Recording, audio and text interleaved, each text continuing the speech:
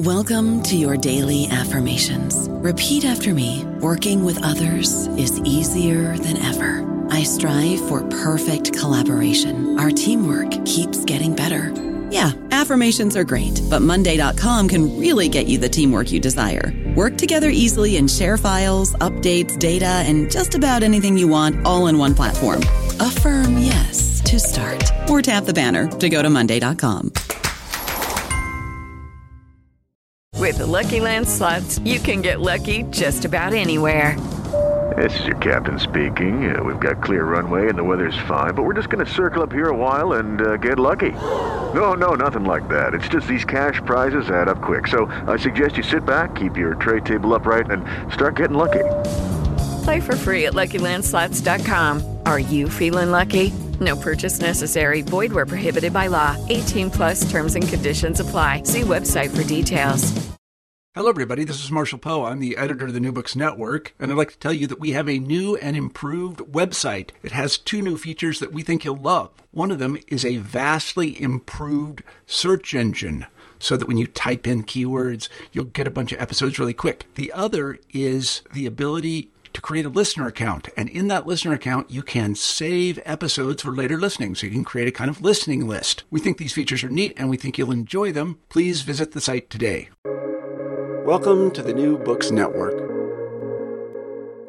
This is Matt Simmons with the New Books Network, American South Channel, speaking today with journalist Claudia Smith Brinson about her book, Stories of Struggle, The Clash Over Civil Rights in South Carolina. Thank you so much for agreeing to chat with me today, Claudia. Oh, I'm so encouraged that you asked and so pleased. Great. So let me just start by saying I really enjoyed your book.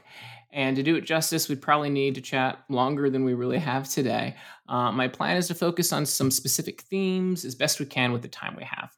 But first, if you would mind giving us just sort of a short mini autobiography, just hitting some of the highlights of your professional background. I think listeners would appreciate that. Well, I'm going to start off with something non-professional, which is that I was a military brat, and that was a very long time ago, but I lived 16 places by the time I had finished college. And I think that really shaped who I was going to be. 4 of those years, by the way, were in Japan. If you are moving around constantly, you don't have steady affiliations, you can become sort of a junior anthropologist and investigator because you're going into different cultures and different social groups frequently, and you've got to figure out how people work and how different cultures and societies work.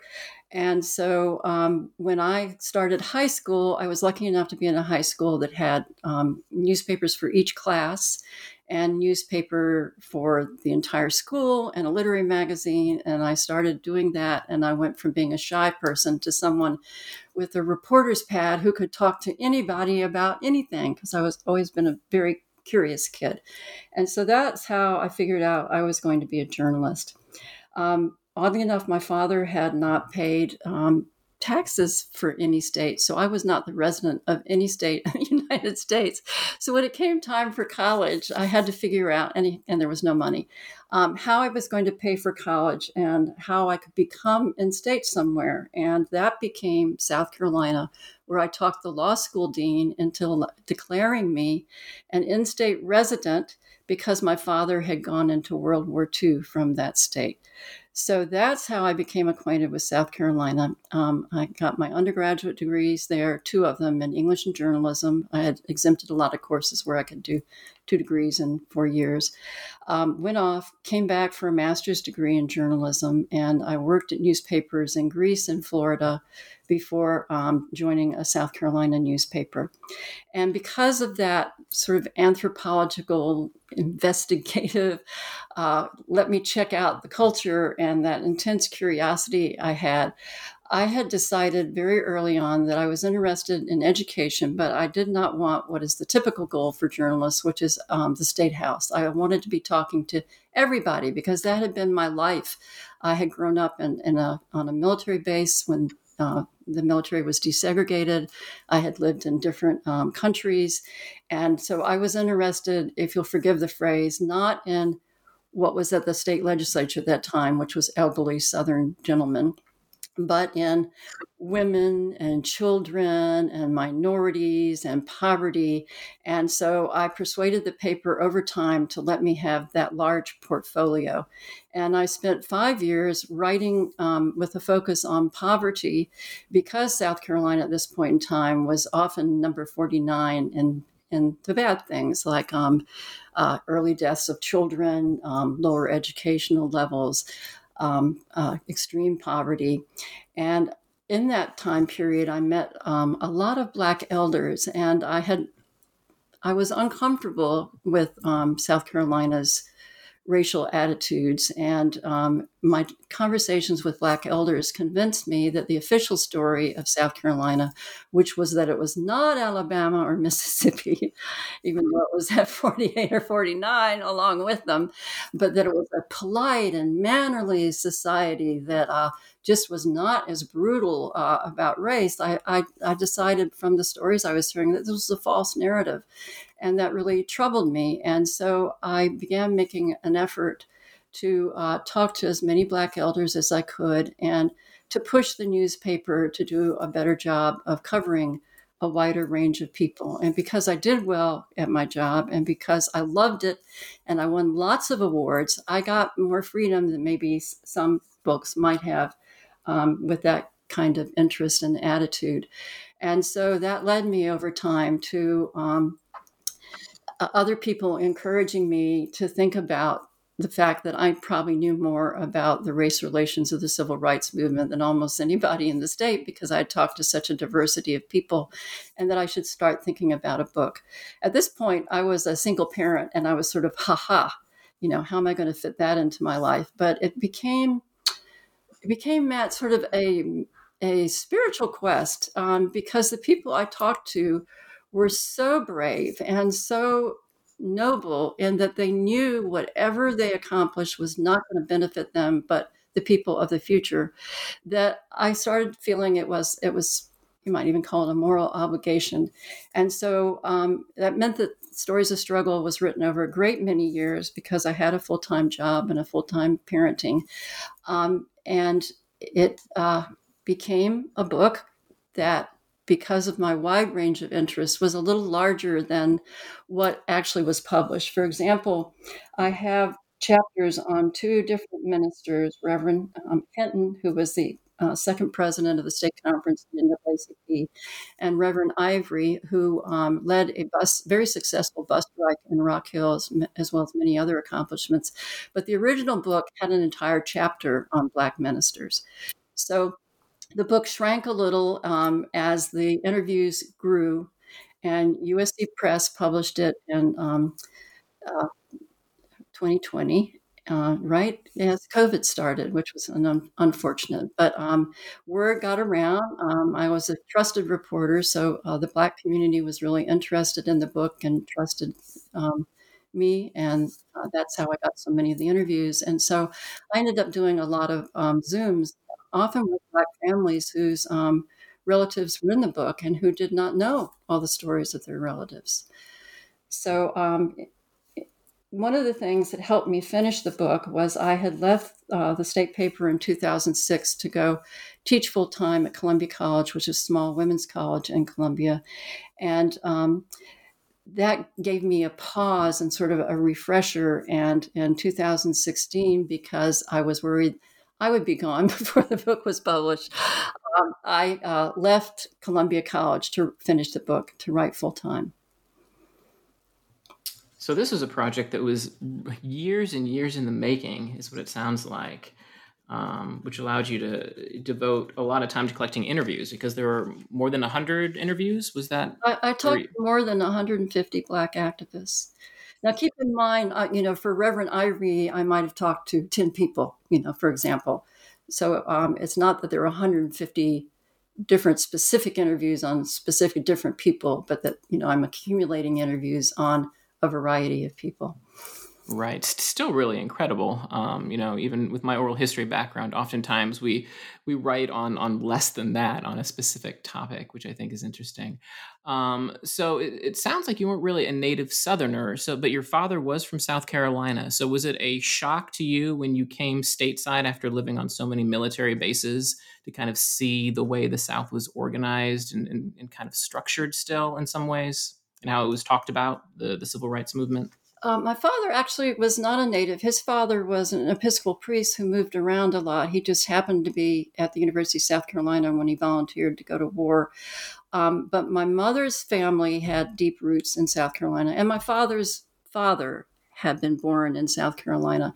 But because we moved around so much and my parents weren't particularly close to their parents, I really had very little contact with South Carolina, but a lot of contact with the Southern way of life because my parents were deep South kind of people with their own biases, which I noticed early on.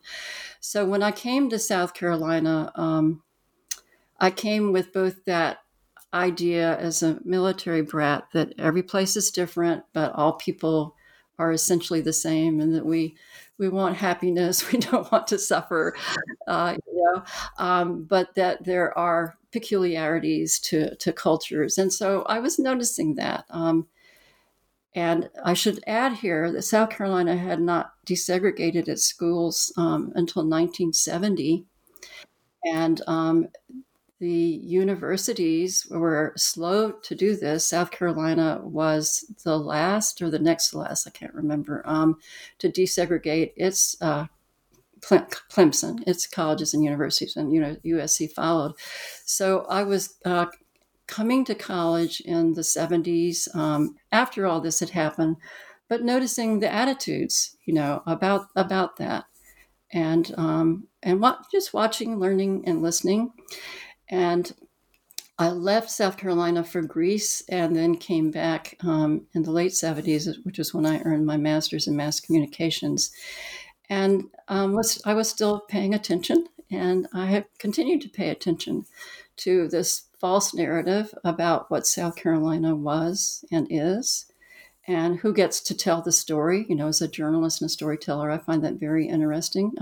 Who gets to tell the story certainly affects who is in the story and how the story is told, what's left out, as well as what's put in. Okay, and that's a great jumping off point. So thinking about desegregation in South Carolina, you certainly spend a large portion of the book talking about that, but you also talk about this evolution that's happening really at the national level in different places, pushing back against desegregation as we're moving into the 40s, 50s, and 60s, how it's moving from higher education, Texas State University, the University of Oklahoma, really down to the K-12 system, even in Clarendon County, right, where you focus some time as well. So could you maybe talk a little bit about that evolution and what that looks like in terms of where civil rights activists are starting to push to make changes to that, and how it eventually works its way towards South Carolina and Clarendon County? South Carolina is always a part of the picture, but sometimes it's been a part of the picture that's missed.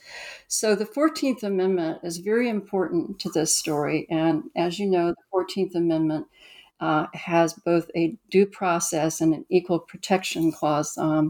No state shall make or enforce any law which shall abridge the privileges or immunities of citizens of the United States, nor shall any state deprive any person of life, liberty, or property without due process of law, nor deny to any person within its jurisdiction the equal protection of the laws. So Charles Hamilton Houston, who was a World War I veteran and dean of Howard University's law school, and then the first illegal head of the NAACP, and Thurgood Marshall then stepped into an expanded role there. In the 1930s, he had already decided that the 14th Amendment was the way to pursue challenging separate but equal, and that education and higher education, because he thought it would be less fraught socially, was the direction to go. But he came to South Carolina in 1934-35 and went around the state documenting the incredible poverty and the sad shabbiness and restrictions of Black schools. And he did this with a handheld silent movie camera. And he made a movie that he showed around to the NAACP You can see this movie at archive.org. It's called A Study of Educational Inequalities in South Carolina. It's just stunning. So he already had his eye on South Carolina. And so there were several, as you mentioned, lawsuits in different states. Murray versus Pearson, Missouri, ex rel. Gaines v. Canada. In South Carolina, Charles Bailey wanted to get into the USC Law School, and Hamilton thought he was not the best candidate and it was not the best state at that point in time. But in 1946, John Wrighton persuaded the NAACP to support him in challenging for a USC Law School. And at about this time, J. Wades Waring, who was a Charleston aristocrat, had an awakening, and because of a lynching, and he ordered the state of South Carolina in the Wrighton lawsuit to open in 1947 a law school for Black students, because there was nowhere for Black students to go in the state, or allow Black students to enter USC, or close the USC Law School and have no law school in the state. And what South Carolina did was separate, and as usual for South Carolina, horribly unequal. They had one classroom and two professors and almost no law books opened at South Carolina State. Thurgood Marshall was actually rather angry about this. He called it a Jim Crow dump. But the lawsuits continued, and as the lawsuits continued, people were, of course, awakening to this enormous success. Thurgood Marshall became Mr. Civil Rights. And by 1950, in June, there is a sort of convergence of successes with Sweat v. Painter and McLaurin versus Oklahoma, where the U.S. Supreme Court is saying the education for Heman Sweat is separate and inferior, and George McLaurin was restricted. He was had to sit out in a hall, for example, to attend a class, and that this violated the Equal Protection Clause. And there was a celebration about this, and the NAACP met in July and started talking about, okay, let's go for the full relief and the final relief of non-segregation. And this segues with the fact that Reverend James Hinton, who is the president of the state conference, I mentioned him earlier, he has been very successful in his relationship with Thurgood Marshall and pursuing lawsuits to end the all-white primary. South Carolina had the last all-white primary in the nation, and to challenge unequal teacher pay. Black teachers had 3 to 4 times the number of students as white teachers, and yet were paid a fourth of white teachers were paid. And they challenged that successfully. And then the John Wrighton lawsuit was successful. So Hinton was very much into education as the way to go too. And so he challenged in an NAACP state meeting after going to this national meeting in July. He wanted a minister, and we should talk about ministers as you want to. That's going to be the next question. You're preempting me. Yeah, absolutely. Yeah, to think about school buses. This was a place that they thought they could start because a Virginia attorney had just simply taken some students to a school bus stop, put them on a white school bus, and then had succeeded from there.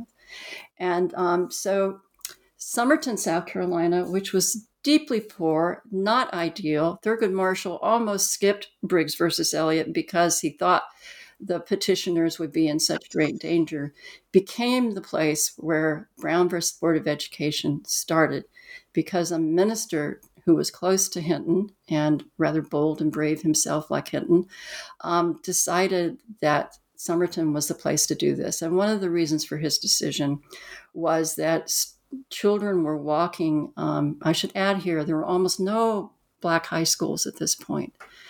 So children were walking to Summerton, South Carolina from places like Davis Station, 9 miles. And I interviewed some of those people. They were walking. It took them well over an hour, of course, to get to school. They would walk in the rain. South Carolina actually occasionally had snow. They were challenged by dogs on dirt roads. Piney Witherspoon told me Piney Pearson Witherspoon told me that they kept collecting cardboard to put in their shoes because their shoes would wear out. So they would wear multiple layers of clothes in the winter. And so Somerton became the place where Briggs versus Elliott started, and then Brown versus the Board of Education. And after the bus lawsuit became tentative because through some sort of shady shenanigans, the Pearson family was challenged on their bus challenge as to whether they were in the right school district. Marshall wanted to withdraw because he saw how mean and vindictive and violent Somerton was. The Pearsons were getting all sorts of death threats. White people were firing into the Pearsons' home. The children had to sleep on the floor. And he wanted to pull out, and a delegation, Reverend Delane was the minister that was heavily involved with their two others, Reverend Seals and Reverend Richburg. They gathered a delegation of about 20 people, some of them their relatives, and went and passionately pleaded with Marshall that there was will in Somerton. And so Somerton became the place that the lawsuit started for initially equality in education. They wanted books, they wanted buses, and then for full desegregation. Right. And I'm glad you brought up kind of the inherent inequality in the system. I teach young students, 18 to 22, and it's hard for them sometimes to fathom the levels of inequality. So even to get to the schools you highlighted, walking miles and miles, not having decent shoes. And then of course, when you get to the schools, you might not have indoor plumbing, you might not have electricity, there's not enough books, there's cracks in the walls, you're using kind of ramshackle, hunting lodges or old Masonic lodges that have been abandoned. So I'm glad that you highlighted that. But what I find really interesting, and you brought up Reverend Hinton already, and then Reverend Ivory, is just the role of the Black church and Black ministers. So if you could talk a little bit about that, because when we think about churches, we usually think about them, as only being there for kind of spiritual support. Maybe they'll evangelize local communities, or maybe they'll have a small kind of close-knit community, but really focusing more on spiritual needs than necessarily physical needs or social needs. So if you could talk a little bit about the Black church and some of these ministers like Hinton and Ivory, I think that would be really, really helpful. I'd love to, because I'm so fond of these people. Some of the people I met, I truly love. They were just amazing human beings. So as a reporter, you might think, what's a reporter doing writing a book? I wrote a lot of, I used to joke, I come from the land of the 180th story. A lot of news stories now are 10 inches. I was used to writing what they call big takeouts, big projects where I'm looking for patterns. And I saw pretty early on the pattern of Black ministers as leaders. And I'm saying ministers, not churches, you'll notice. And there's some reasons for that, which I checked out. Anything I came up with on my own, I always asked people about. So Black ministers were often educated. There was an effort, for example, to say the Methodist Church or the AME, to have ministers that had gone past high school. That wasn't necessarily true, for example, for the Baptist Church, although Reverend Hinton was a Baptist. But they had maybe more education than, and it was single-digit percentage of white or Black people in South Carolina that had a college education. They had more education than most people in their area, their geographic area. They also were men of God. And frankly, that made it a little more awkward and difficult to kill them. And I do mean murder. There were people that were murdered in South Carolina, of course.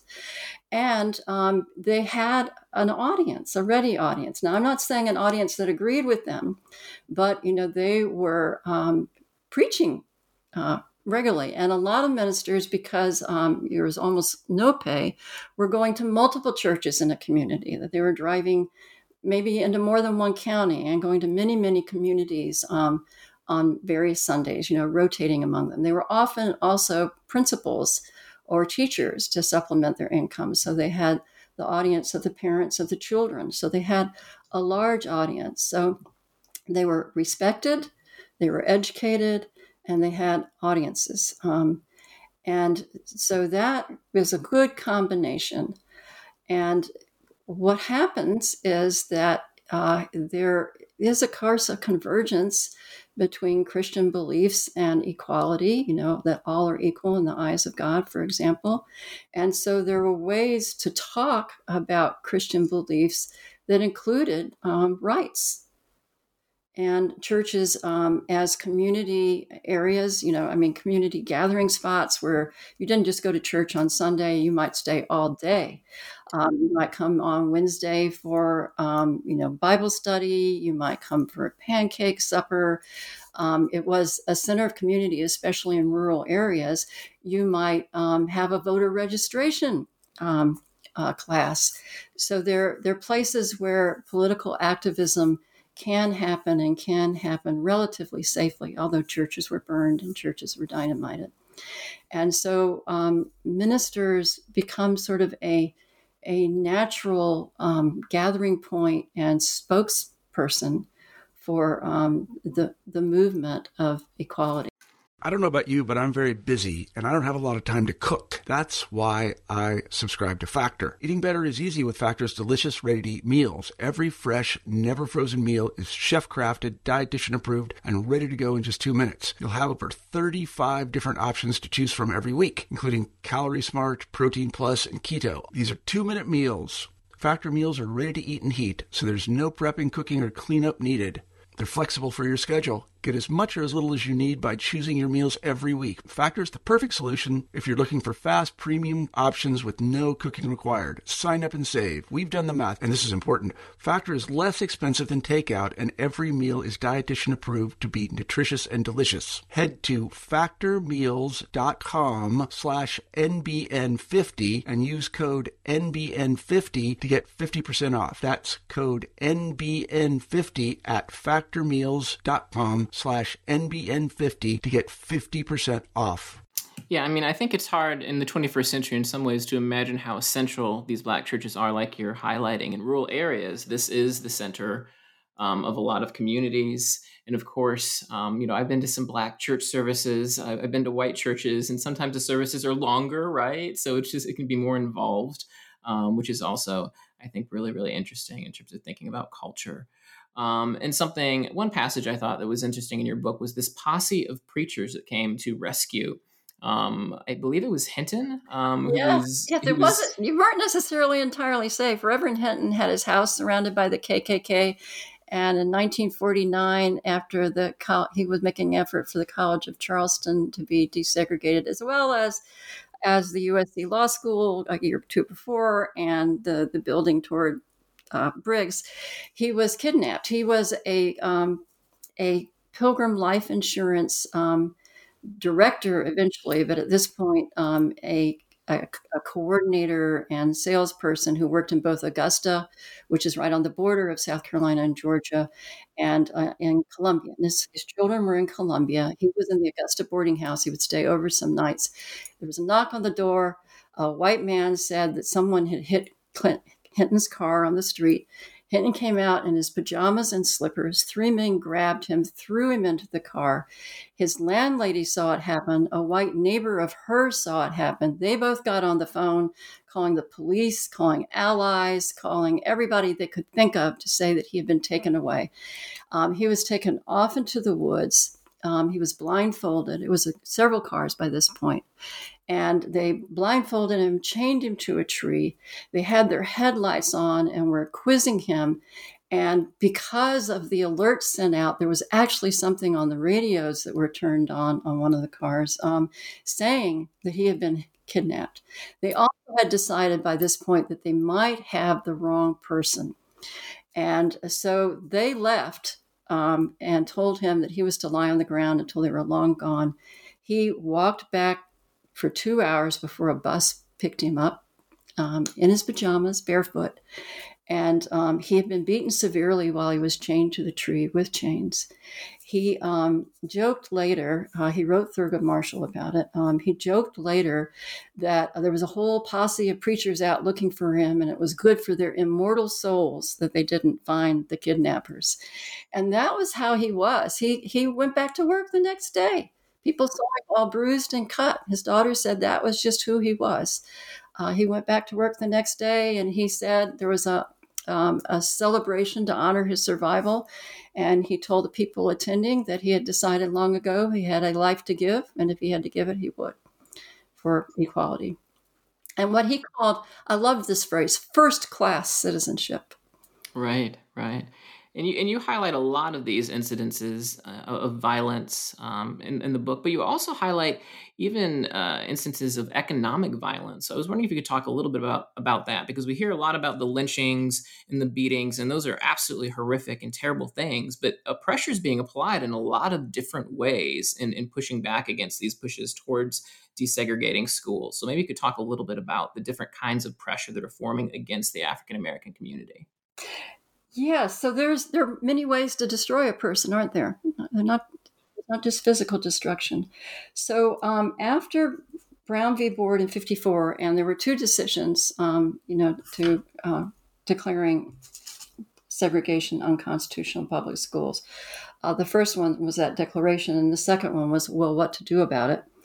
And in that time period, in Mississippi, the White Citizens Councils were formed, and this formation was business people and wealthy farmers who were determined to maintain segregation. And it immediately caught on in South Carolina because the local attorney, Emory Rogers, for Briggs versus Elliott, was just a supreme white segregationist. And he started going all around the state, starting white citizen councils. And thousands of people, more than 5,000 in the first year, joined the councils around the Somerton area where this lawsuit had first begun. And so these white citizens councils, they were fond of themselves. They felt that they were doing everything legally, and that they were the premier citizens. And so whatever they did was right and correct. And they were just absolutely horrified, appalled, disgusted, take every description you can imagine there, that people were daring to challenge, how they ran the towns, and especially racially. So what the White Citizens Councils did was they were in cahoots with the white-owned newspapers.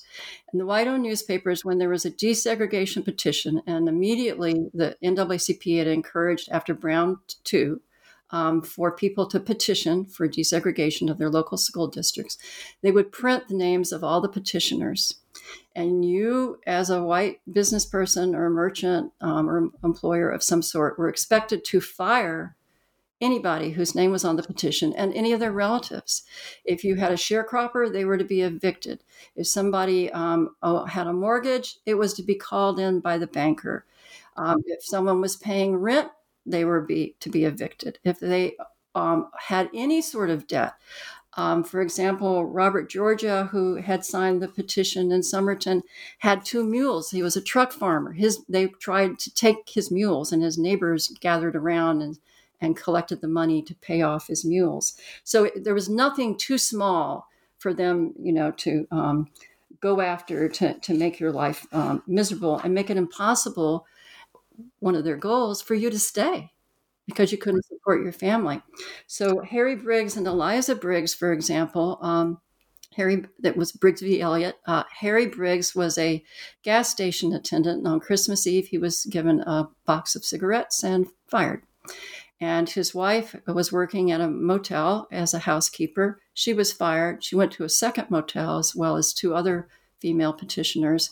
That motel, the Somerton Motel, did hire them, but then the owner, the white owner, was told that if he didn't immediately fire them, and he told them this because he was hoping he could persuade them to take their names off the petition, that all the water and sewage would be cut off to his motel. So there was the Briggs family with no income. One of their children decided to try, older children, to drive a bus. There were death threats against him, so his mother said, no, you have to stop doing that. Annie Gibson, another petitioner, she was one of the women who was working at the motels. They were sharecroppers. They were kicked off their land. So these white citizen councils were watched by the FBI, but even the FBI said in its reports, these are the high-class citizens of the town. You know? Ernest Hollings, who was a lieutenant governor at the time, was going to speak to the citizens' councils and supportive of them. When the state association was formed, the Governor Burns, Strom Thurmond, and other associated very powerful people, the Speaker of the House of Representatives, were all on the stage supporting the Citizens Council. So this was a statewide power broker effort that was supported publicly by officials and made lives very difficult. And I should add here that many families did leave, and they profited by that because their kids got a better education, and many of these families followed up with much better lives. They got better jobs. For example, Piney Pearson Witherspoon's family went up to work in the auto industry in the factories and managed to have a very well-funded life, very different from what it had been in South Carolina. But that is not to say there weren't terrible losses. The families were split up.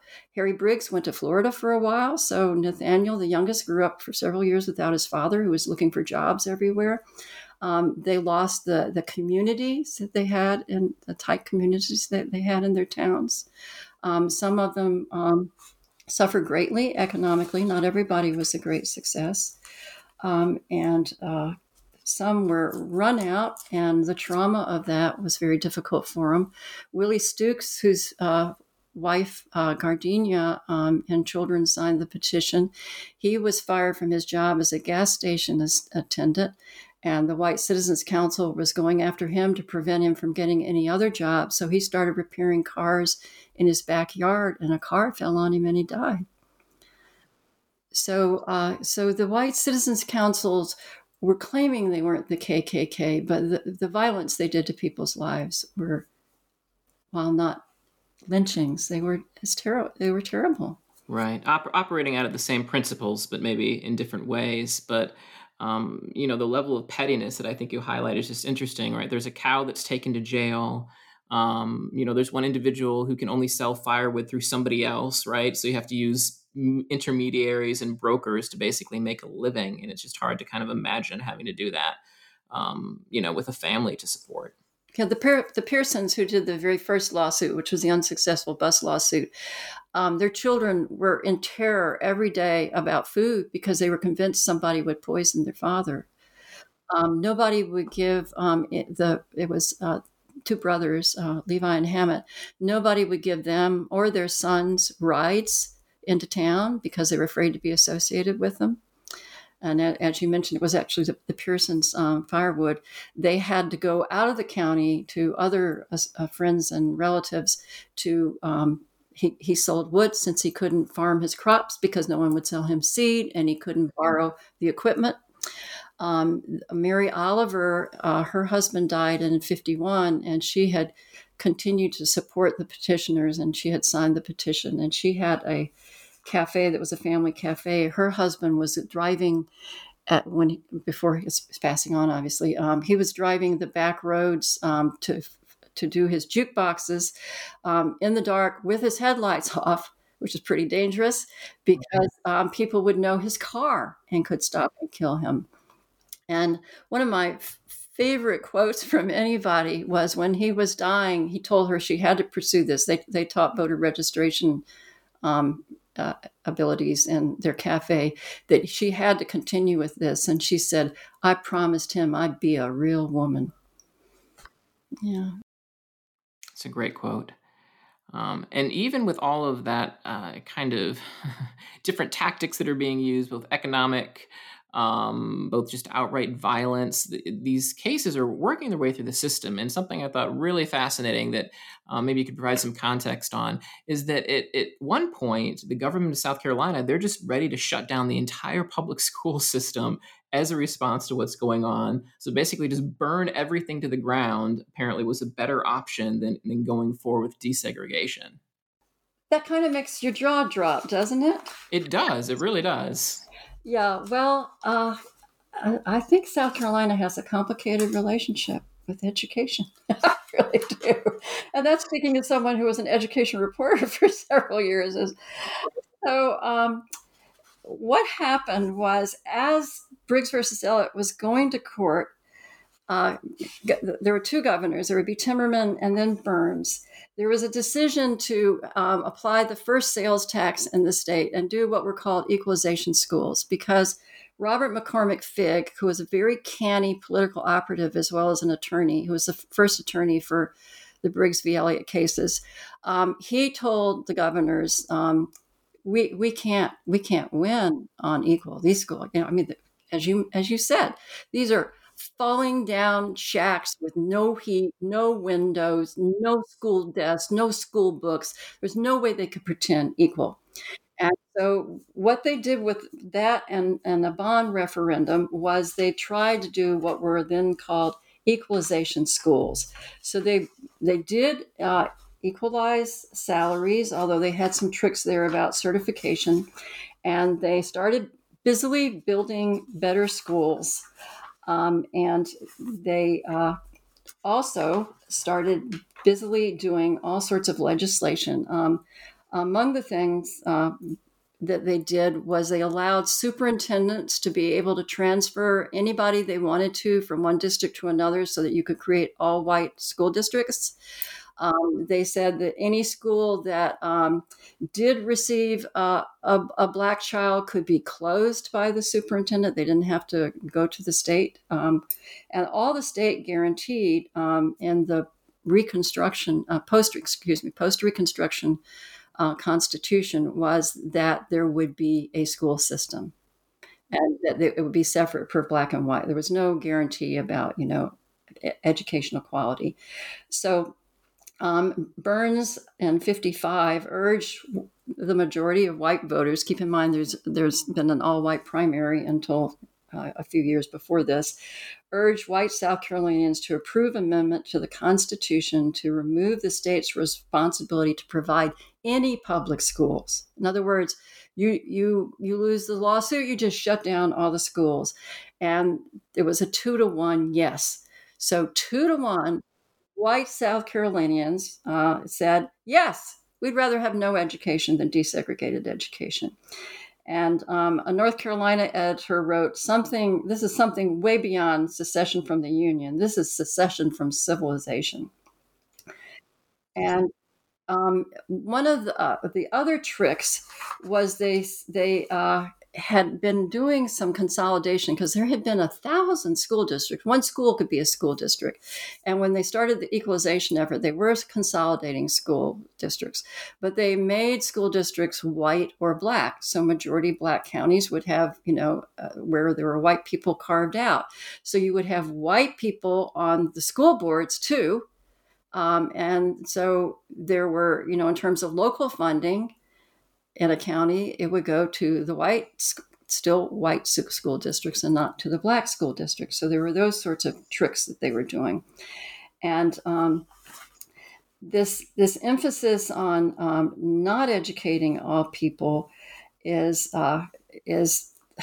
they asked the Justice Department to declare the NAACP a subversive organization. They outlaw in 1956 the NAACP. And by making it illegal for anyone who is a state or county employee, so this would be school teachers, this is important, illegal for them to be an employee or have an affiliation with the NAACP. So you would have to deny the NAACP to keep your job, and this was because of the NAACP pursuing the lawsuits. So you could not hire, and you would have to fire anyone who was an NAACP member or anyone who was a relative of an NAACP member. And they also, the legislature decided to investigate the one Black public college, which is now called South Carolina State, to look for the NAACP there. And so there was a resolution to make every legal and moral effort to maintain segregated public schools, and this is important, and continue the American way of life. And this phrase is used a lot, that the American way of life is a segregated way of life.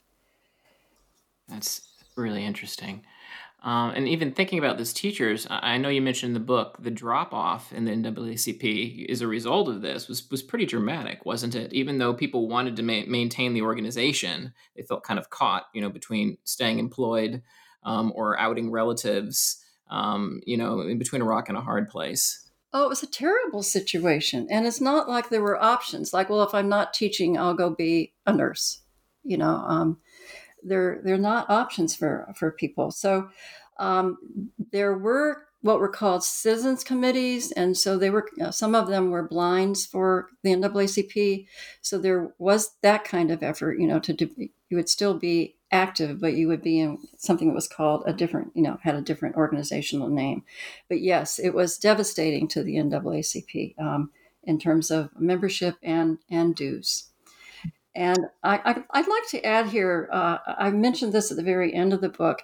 This is there's a repeat in the 1990s when 40 school districts in South Carolina sue because of inequitable funding. And these districts are 86% Black and 88% poor. But when the case comes to trial, the judge rules that race cannot be considered. And we'll stick to our other time period, but it's called Abbeville v. South Carolina, and it goes on for years and years. And because of that minimally adequate, only keep the schools open kind of constitution, there really is an enormous difficulty about doing anything. And eventually, Abbeville 1 and Abbeville 2, like Briggs 1 and Briggs 2, does not succeed at changing anything for anybody. Right. There's a very large scope of what's taking place in education. Absolutely. So I was really interested when you were talking about the 14th Amendment as being the basis for a lot of these arguments against desegregation. I also thought it was really interesting that we see other kinds of arguments being made, the psychology of harm. So not just focusing on kind of the legal aspects, but looking at the emotional damage that it's doing to children, even beyond obviously the physical deprivations of being in, poorly heated schools without access to kind of, running water and things like that. So if you could talk a little bit about the angle that attorneys and a lot of the advocate for desegregation took in talking about, the impact of having these schools and the impact it was having on, Black children, little boys and girls. I interviewed Andrew Reagan, whose family were green-eyed, very light-skinned hunters, house painters, kind of well-off in the county of Clarendon, in the town of Somerton. And Andrew said that he would climb a pecan tree outside the white school because the pecans were surely better. And there were so many students of that time, they're adults, when I talked to them, who mentioned the school buses, that they would be walking to school. White kids had the buses and would drive by and throw things out the windows at them. That they would get school books. They didn't get new school books. They got the used school books. They would have ugly words written in them, pages torn out. They would be old school books. And so it was very clear that their lives were not precious and the white children's were. And as he said, the white children had everything. They probably had better pecans in their pecan trees. So I interviewed Celestine Parson, who participated in what was later called the doll test. And this was, a very famous test that Kenneth Clark had done previously, about 10 years before. And then the NAACP had asked him to repeat it in Somerton. And he had come down to Somerton with 4 dolls. 2 were sort of ivory colored. These are sort of rubber dolls that have the hair painted on, and they look like a baby, and they have attached arms and legs and eyes that are painted on too, and brown dolls. And he's asking the children, which doll do you think is pretty? Which doll do you think is smart? Which doll do you think looks like you? Which doll would you want to be? These kinds of questions. And Celestine said the brown dolls didn't exist in Clarendon. She'd never seen one before. All she'd ever seen were white dolls. And she said, she started reasoning in her mind about what this person was asking. And she also knew that she was probably invited because her parents, Benny and Plummy Parson, had signed the first petition, and her father had signed the second one in her name, that she had probably been asked because of the petition. So she knew it was related to this effort to get equality. And now he's asking her about the dolls. So she said a reasoning in her mind, and she decided, because the only doll we can buy is a white doll, it must be the superior doll. It's the only doll available. And white children have all the goodies. They have the better schools, they have the buses. So white children have better things, and they have the better dolls. And so this is the better doll. So that's how she's working it out in her mind as she's being offered these dolls to look at. And what Clark said was, to separate others because of race generates a feeling of inferiority, and it affects hearts and minds, and it's unlikely to ever be undone. And he was disappointed that while that was used in the Brown decisions, that his other point, that it inhibited the development of white children, is ignored. And there were other academics that came to the trial and did make those points. One pointed out that the longer Southern Black children attended desegregated Northern schools, the higher their test scores became. And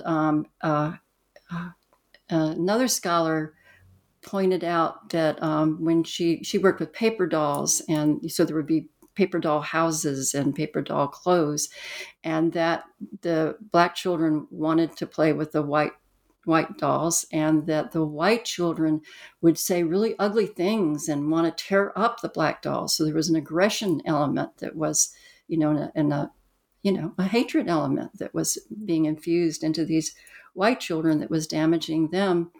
These academics argued in different ways, but damaging them. And so the damage is full on. And South Carolina had encountered this kind of damage earlier. It was humiliated during World War I and World War II literacy testing for draftees because South Carolina's draftees scored so poorly. Worse, the next to the last. Alabama was the last. They were the next to the last. And there was a study later in which Black Southern draftees who had gone north to school, this is like Kleinberg's study, scored better than white Southern draftees staying in the South. So it's another comment about, when you get an equalized education, which is not only, of course, about being with white students, but having all the things that white students have in terms of good books, desks, blackboards, all those other things that are not just happenstance in terms of how education goes, that there can be suffering without them and success with them. Interesting. So something you said earlier about the white press kind of stuck in my mind in terms of printing off those lists, for the citizens' councils to go after, individuals who are active in the civil rights movement. So maybe you could talk a few more minutes about the press, since this, of course, is your background as a journalist. So you're familiar with the inner workings of the press, certainly. So if we compare the white press and the Black press and how they're kind of supporting different communities and what they're doing to either push back against civil rights or kind of move it forward, what does that look like, thinking about the role of the press during this period of time? Okay. Yes, my bailiwick, my territory. So until 1954, there was a successful Black newspaper in Columbia that had moved through a merger from Charleston called the Lighthouse and Informer. And one of the magical powers of Hinton was his ability to create a really strong team. And on that team was John McCrae, who was the editor and the main reporter for the Lighthouse and Informer. And he and Hinton were a team in terms of they exposed many of the lynchings that were being kept secret. The FBI would come in because of them reporting the lynchings and writing about them. And McCrae would go down, just like Walter White did for the NAACP, into communities as a stranger, which is very dangerous, and ask questions and get the story of how people had been murdered. So Hinton has a team, and part of that team is the editor of the Lighthouse and Informer. So the Lighthouse and Informer is a community newspaper, a statewide newspaper, and also a political organ. And John McCrae and Hinton are part of a group that create the Progressive Democratic Party. And this Progressive Democratic Party is actually sends the first delegates to a Democratic convention to challenge the all-white Democratic convention. So they're doing some really radical things. And unfortunately, McCrae was imprisoned for libel. He and a white reporter had reported on a white woman whose father was prominent, who had a relationship with a black man. The white reporter, nothing happens to him. McCrae is put on a chain gang. And he comes back bitter, disillusioned, and ready to leave South Carolina, and the paper folds. So the reporting from Black newspapers is coming from outside South Carolina. And I have an upcoming book about Cecil Williams, who was a Black civil rights photographer based in Orangeburg from the 40s through the 60s. And he is alerting Jet Magazine and the Afro-American and the Pittsburgh Post and Courier, it's Charleston Post and Courier, the Pittsburgh Courier, a variety of Black newspapers about things that are going on. But those Black newspapers are having to send people into the state. So they can't come in. They're not there the day after something happens. And there's money invested, far more money than if it's a local paper. So the Black newspapers are writing about Briggs versus Elliott, for example, and they're going to the trials. And they are writing about some of the lynchings, but the more local events are not being covered by Black newspapers. The white newspapers are all segregationists, and the degree of that is different. Florence had a white editor that was actually run out of the state because he wrote some sympathetic editorials. But in general, the white newspapers are affiliated with the KKK and the WCC, and they're ignoring Black life. There's no reporting of Black life, although they're very tiny, almost like newsletters that are reporting Black life. And they're reporting on that American way of life.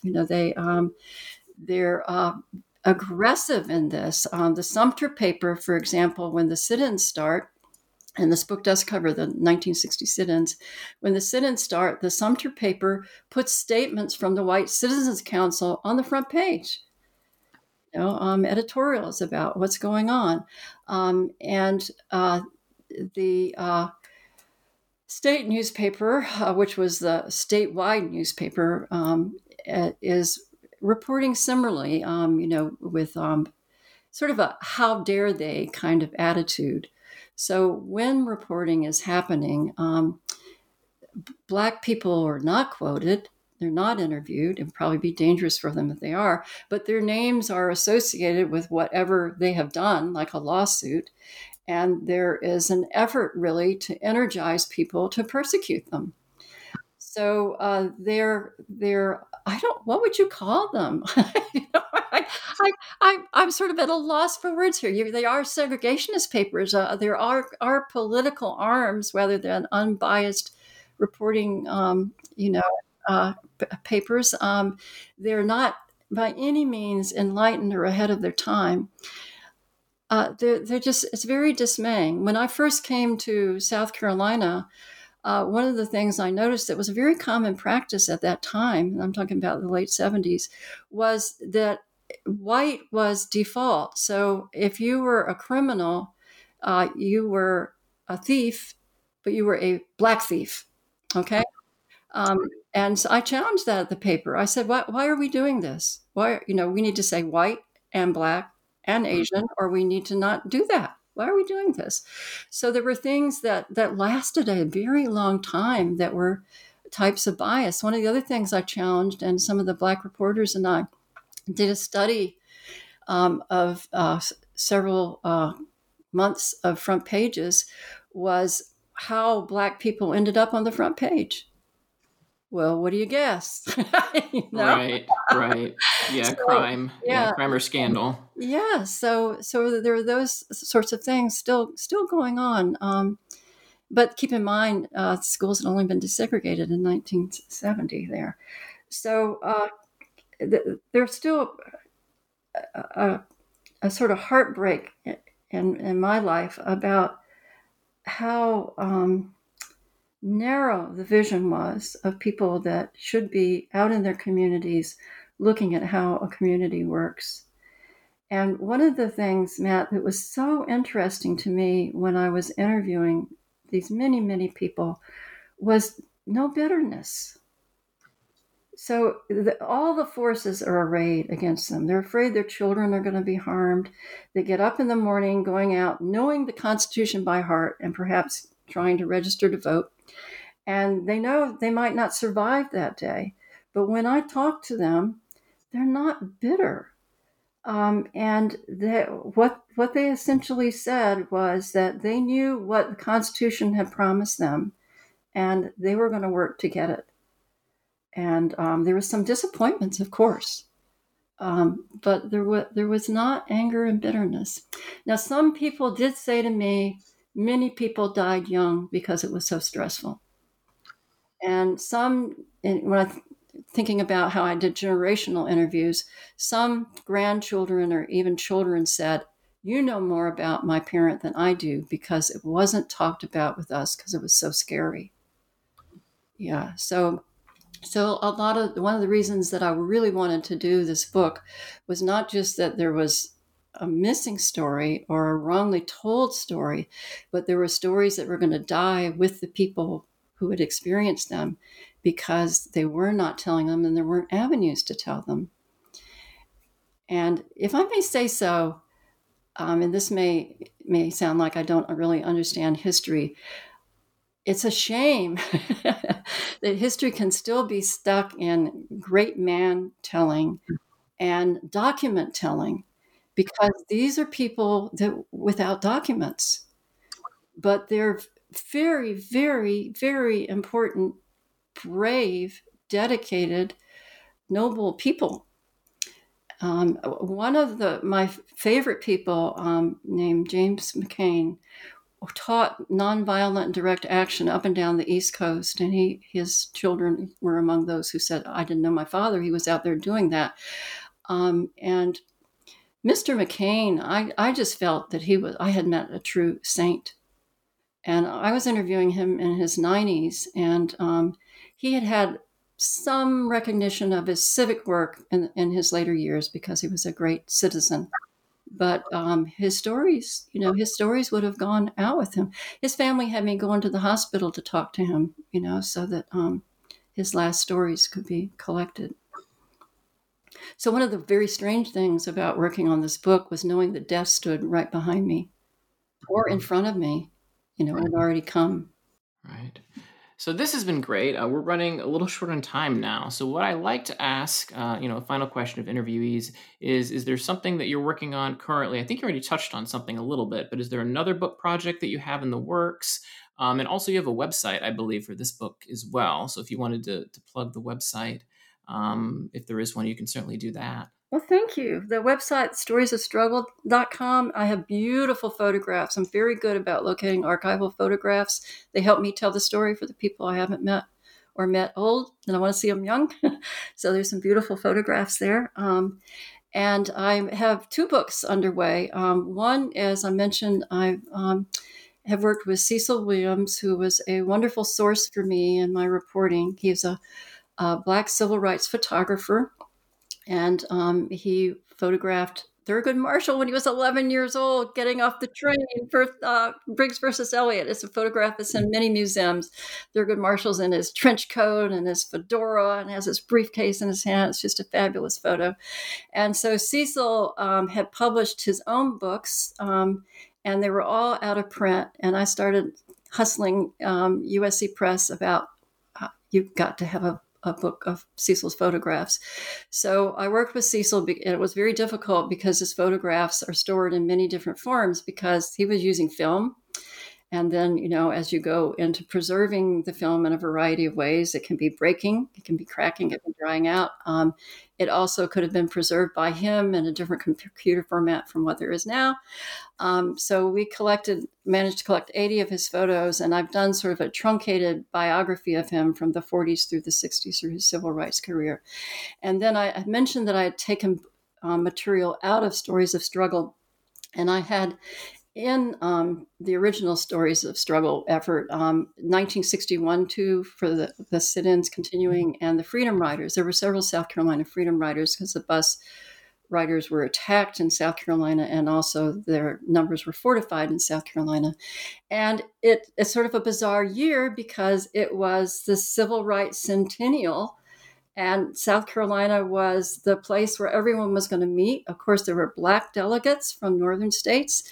And there was segregated hotels, and John F. Kennedy had to get involved to get the Black delegates housing and food. And there's Southern belles wandering around in their giant skirts, So it's a strange year. So I went back to USC Press and said, well, I would like to save, the 1961 Freedom Rides and sit-ins, but I also am really interested in these other events. So I just finished working on the Cecil book, and I'm going to go back to 1961 and do a book on that strange year. That's great. Well, I appreciate you sharing that. So it's been great talking with you, Claudia Smith Brinson, and learning a little bit more about Stories of Struggle, the clash over civil rights in South Carolina. Thank you so much for meeting with me today to talk about this book. Oh, I'm so grateful for the opportunity. I truly am. Thank you very much, Matt. Okay, thank you.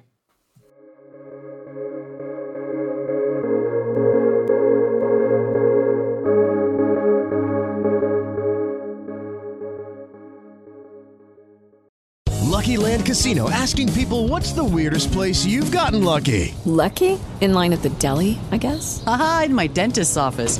More than once, actually. Do I have to say? Yes, you do. In the car before my kids' PTA meeting. Really? Yes. Excuse me, what's the weirdest place you've gotten lucky? I never win and tell. Well, there you have it. You can get lucky anywhere, playing at LuckyLandSlots.com. Play for free right now. Are you feeling lucky? No purchase necessary. Void where prohibited by law. 18+. Terms and conditions apply. See website for details.